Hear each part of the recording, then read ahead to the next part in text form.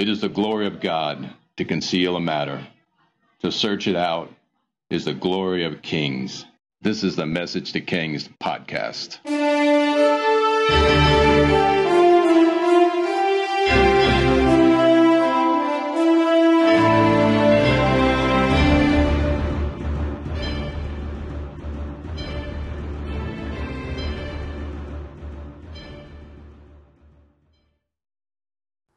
Episode 122, King Solomon and the Book of Proverbs. Proverbs 1:7. The fear of the Lord is the beginning of knowledge, but fools despise wisdom and instruction. Solomon was gifted with wisdom by God to be the wisest king who ever lived, as a consequence of his incredible request and encounter with God. His brilliance was way beyond our understanding of genius today, and we have the treasury of the book of Proverbs to get a glimpse of his insights. Personally, I believe the first 20 to 30 years of Solomon's reign were his best. There's probably no real argument with this statement, but I get to feel his early years were his best, at least with his heart. His complete humility at the beginning of his reign, his prayer at the Temple Mount was incredible, and his visitations by God are awesome. Here we are at Solomon's 11th year as king. The temple is done, and he has started the work on his palace, which will take 13 more years. There will be the building up of Jerusalem and of its walls and fortifications. There will be a palace for the princess of Egypt, a palace in the forest of Lebanon, and many other projects. But right now, Solomon is transitioning to the construction of his palace, which is his project, the architecture and design, not his father's project, which was the temple. My take is that during the construction of the temple and the palace is Solomon's greatest time. The time when he was learning about his gift of wisdom and walking in the strong level of purity with God. The problems with women are long in the future, and the last thing he considers is falling away from God and his kingdom. I get the take this is where, without his elaborate palace and harem, yes, he will have an elaborate harem, where he gets many of his proverbs. 24 years without his custom-built palace, and without the extreme luxuries and huge harem to distract him, is when he really finds God and came to understand him, his ways, and his wisdom. I picture Solomon actually working into part of his busy work week, time to journal his thoughts and ways and to test out these ideas that he has, these thoughts he has, what come to be known as the Proverbs. Maybe he originally saw Proverbs as his personal journal that he was working through, like a Bible study of sorts that later turned into a training manual and later Christian or biblical foundation and truths to become the wisdom book of the Bible called Proverbs. Just consider the possibilities, and let's take one of these verses. In fact, let's take the most popular of them. Who knows how Solomon came up with it? Maybe he received it in one of his times with the Lord. And maybe he woke up in the morning with this line in his head. Proverbs 3:5. Trust in the Lord with all your heart and lean not on your own understanding.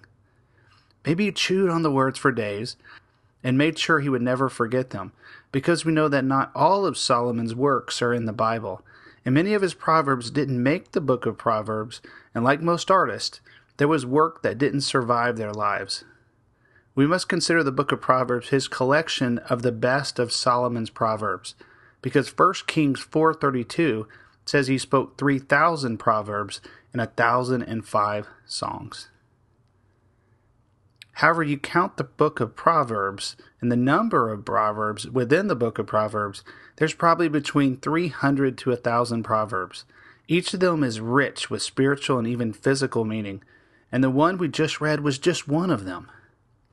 In the case of Proverbs, it's astounding to consider Solomon had a personal story behind every one of the Proverbs, and each of them came experientially with God. To consider this fact that each proverb had a personal story behind it is truly breathtaking. It's astounding what Solomon experienced in God, because every verse and every proverb is the inspired word of God. The sheer volume of God's word flowing from his lips must have been overwhelming. Say there's officially 300 proverbs in the book of Proverbs. That's 300 encounters or experiences with God. So here's some generals regarding the book of Proverbs, and I pull this from the Life Application Study Bible. The purpose of the book of Proverbs is to teach people how to attain wisdom and discipline in a prudent life, how to do what is right and just and fair. Short, to apply divine wisdom to daily life and to approve moral instruction. Solomon wrote most of the Proverbs, and there's two mysterious other authors at the end of the book. The book uses varied literary forms, poems, brief parables, pointed questions, and other means. Other literary devices include antithesis, comparison, and personification. A proverb is a short, concise sentence that conveys moral truth. The book of Proverbs is a collection of these wise statements. The main theme of the book of Proverbs, as we might expect, is the nature of wisdom. Solomon writes, "The fear of the Lord is the beginning of knowledge, but fools despise wisdom and discipline."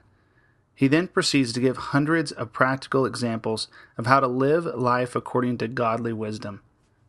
Proverbs covers a wide range of topics, including youth and discipline, family life, self-control, resisting temptation, business matters, words, and the tongue, knowing God, marriage, seeking the truth, wealth and poverty, immortality, and of course, wisdom.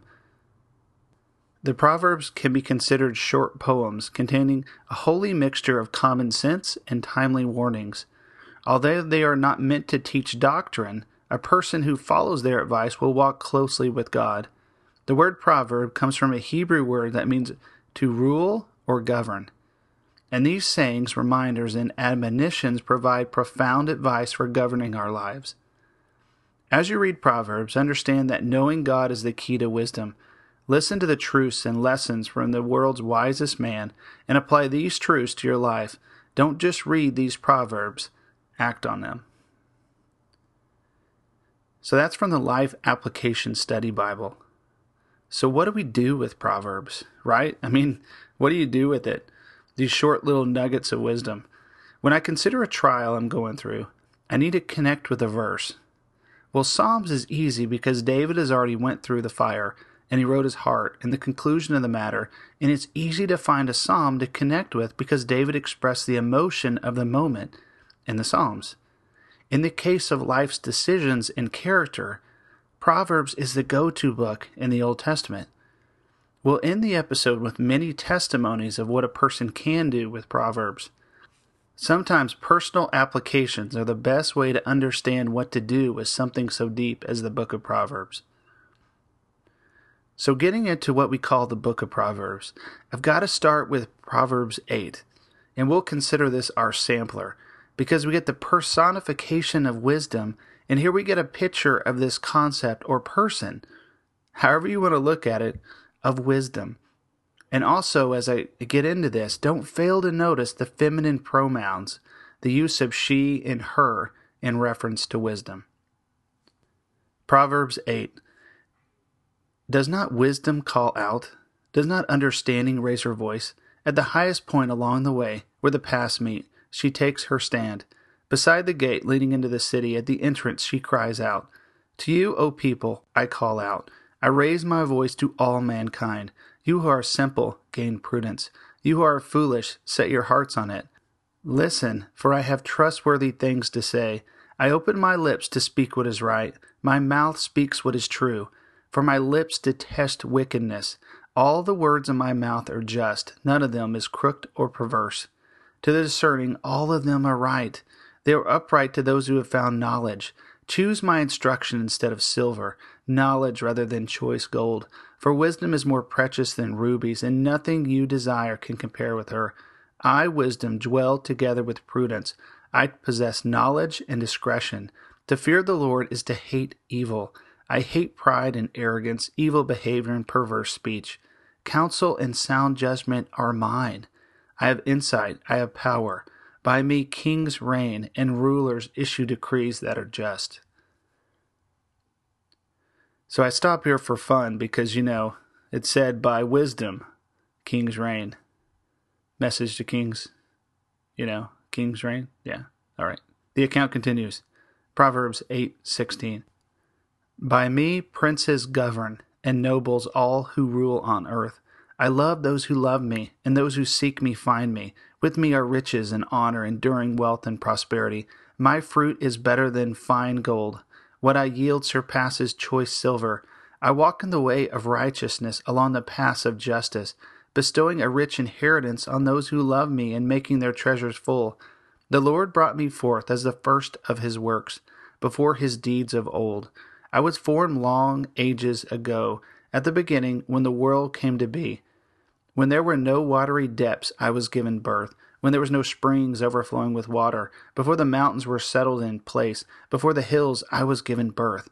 Before he made the world and its fields and any of the dust on the earth, I was there when he set the heavens in place, when he marked out the horizon on the face of the deep, when he established the clouds above and fixed securely the foundations of the deep, when he gave the sea its boundary so the waters would not overstep his command, and when he marked out the foundations of the earth, then I was constantly at his side. I was filled with delight day after day, rejoicing always in his presence, rejoicing in his whole world, and delighting in mankind.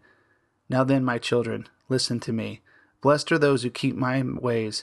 Listen to my instruction and be wise. Do not disregard it. Blessed are those who listen to me, watching daily at my doors, waiting at my doorway. For those who find me find life and receive favor from the Lord. But those who fail to find me harm themselves. All who hate me love death. So we just read all of Proverbs 8. This was a taste of Proverbs. There's so much to cover. You'll just have to read more of it for yourself. But just for fun, in the summary of chapter 8, wisdom calls out to people at the city gate. What a deep thought, that wisdom is at the gates of the city.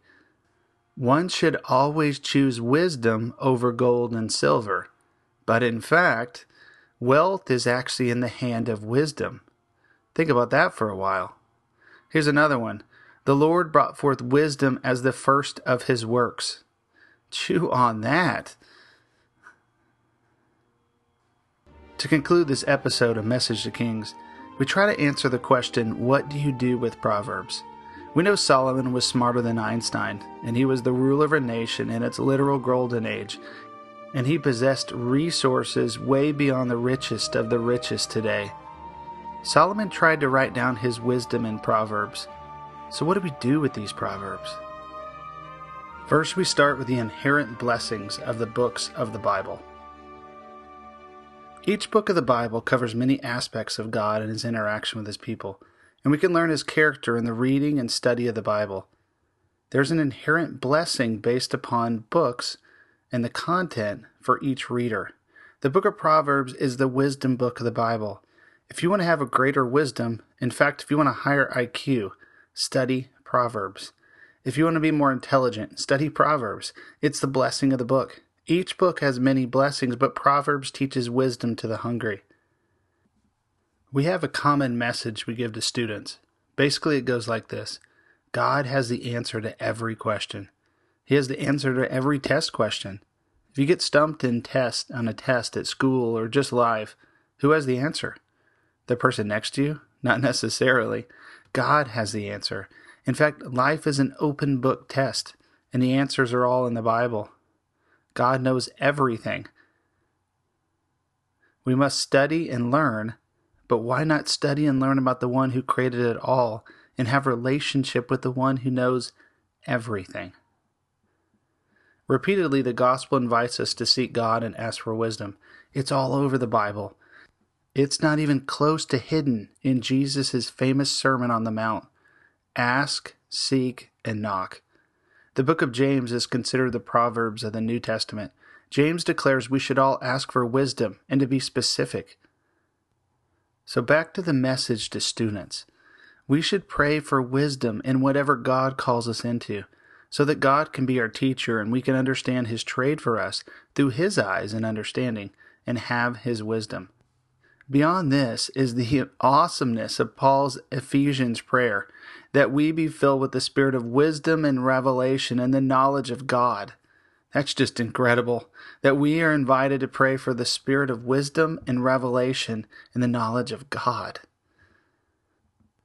So I'm going to discuss 5 proverbs and their personal testimonies to me.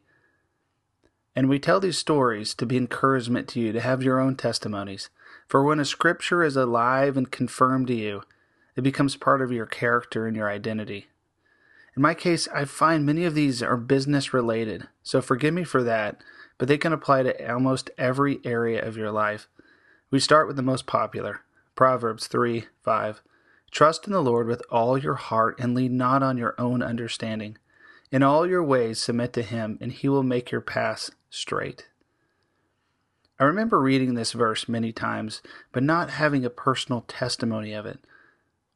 But about 8 years ago, I remember we were having a really bad season at work, and one of my friends quit our job. But he left out of anger and frustration, blaming everyone for what he called his mistreatment. Yet I could tell he took his mistreatment as a personal issue and failed to forgive people who hurt him. In summary, he left in anger and bitterness and in the wrong spirit, determined to strike out on his own in business. I considered leaving my job as well because things just really weren't the best at that time. But instead I found myself standing on a scripture that was Proverbs 3:5. Trust in the Lord with all your heart and lean not on your own understanding. A few years later, before seeing my friend again, I was standing outside on the street before going into a business that he started, and out of nowhere I recalled Proverbs 3:5. Trust in the Lord with all your heart and lean not on your own understanding. I proceeded to visit with my friend and found him still angry and bitter at the events that transpired a few years prior. In his haste and anger, without praying to God, he left and did his own thing, started his own business, which is not bad, but it was not God's plan for him. Today he doesn't own this business, and to me he is a picture of a man who made his plans in his own heart, not in the heart of God's, and unfortunately, I can still see the bitterness in his eyes today. So that's just one story. Here's another one for the everyday emotions. I woke up only a week ago. I wanted to still be asleep, and I was mulling over a decision that we had made, possibly wrong, and found myself not in joy. In fact, I was pretty down trying to figure things out. I needed God's reassurance and joy. So I opened up the Bible, turned to Proverbs, and I went to Proverbs 15, and I read until I reached this verse. Proverbs 15:30. A cheerful look brings joy to the heart. Good news makes for good health. This was what I was looking for. I read it again and again and said it out loud in a happy tone. Next, I asked my daughters to give me a cheerful look, and I found my heart was glad again. Sounds goofy, but it got me out of a funk. In fact, I found I was the one giving away cheerful looks after this, and the rest of the day, I found myself saying to myself, a cheerful look brings joy to the heart. All right, another verse. Proverbs 16:18. Pride goes before destruction, a haughty spirit before a fall. In summary, most people say pride comes before a fall. This is pretty much evil 101. We teach it in homeschool, not evil, but the simple verse, pride goes before a fall. And I've seen it all over, and even in my own personal life, that pride comes before a fall. We must be watchful of pride, for a prideful man doesn't walk with God. He doesn't need God. In fact, he is his own God. A prideful child, employee, or servant doesn't respect or honor his master. If we are worshiping Father God, how do we do it with the pride that keeps us from serving him completely? It's something to see this verse in action, and you can't help but notice it in reality TV shows like Amazing Race or other shows like that. The prideful rarely seem to win. In fact, they find themselves in the back of the pack, and I absolutely love it when our children notice it in others, and they quietly whisper to us, pride comes before a fall. All right, we arrive at Proverbs 16:3. Commit to the Lord whatever you do, and he will establish your plans. About 12 years ago, I was encouraged to be part of a business venture, but there was a large potential risk of violating company confidentiality rules and breaking trust with the company that employed me. I was in a strange place where my boss was wanting to start his own thing, and he was dragging me into it. but he was going about it extremely open and unprofessional, and I was a part of his plan, though I never agreed to go along with it. I prayed about it and considered the strangeness of my position. My conclusion was to pray Proverbs 16:3, that I commit to the Lord whatever I did, and He'll establish my plans. In this case, the motives and the spirit of my boss were bitterness combined with greed. In the end, this boss of mine was fired, and I found myself having great favor because the company respected me and felt awkward for the place that I was previously placed in. Instead of being canned, I found myself blessed. Now I have this verse, that God will bless the plans of a pure heart. Janella has walked into this verse too, and she prefers the New Living Translation better. Proverbs 16:3, commit your actions to the Lord and your plans will succeed. Janelle dug into the Hebrew and found the words committing your action to the Lord implies the Hebrew word galah, which means to roll off. To roll off your actions to God is a form of surrender, and this surrender to God can only lead to success. Now we've covered 4 significant proverbs. I encourage you to find the proverbs that are alive to you. Let the Holy Spirit take you on an experiential journey to know and understand, and to have a life application and experience of His Word. If you need further assistance, just read Proverbs until something, anything, leaps out to you. Write it on a note card, memorize it, pray about it, and see how God takes you on a journey and explains to you or experientially makes it part of your Christian walk and character and journey in walking with God. And the 5th verse from the book of Proverbs that's alive to me should be no surprise and doesn't require any explanation at this point. Proverbs 25:2. It is the glory of God to conceal a matter. To search out a matter is the glory of kings.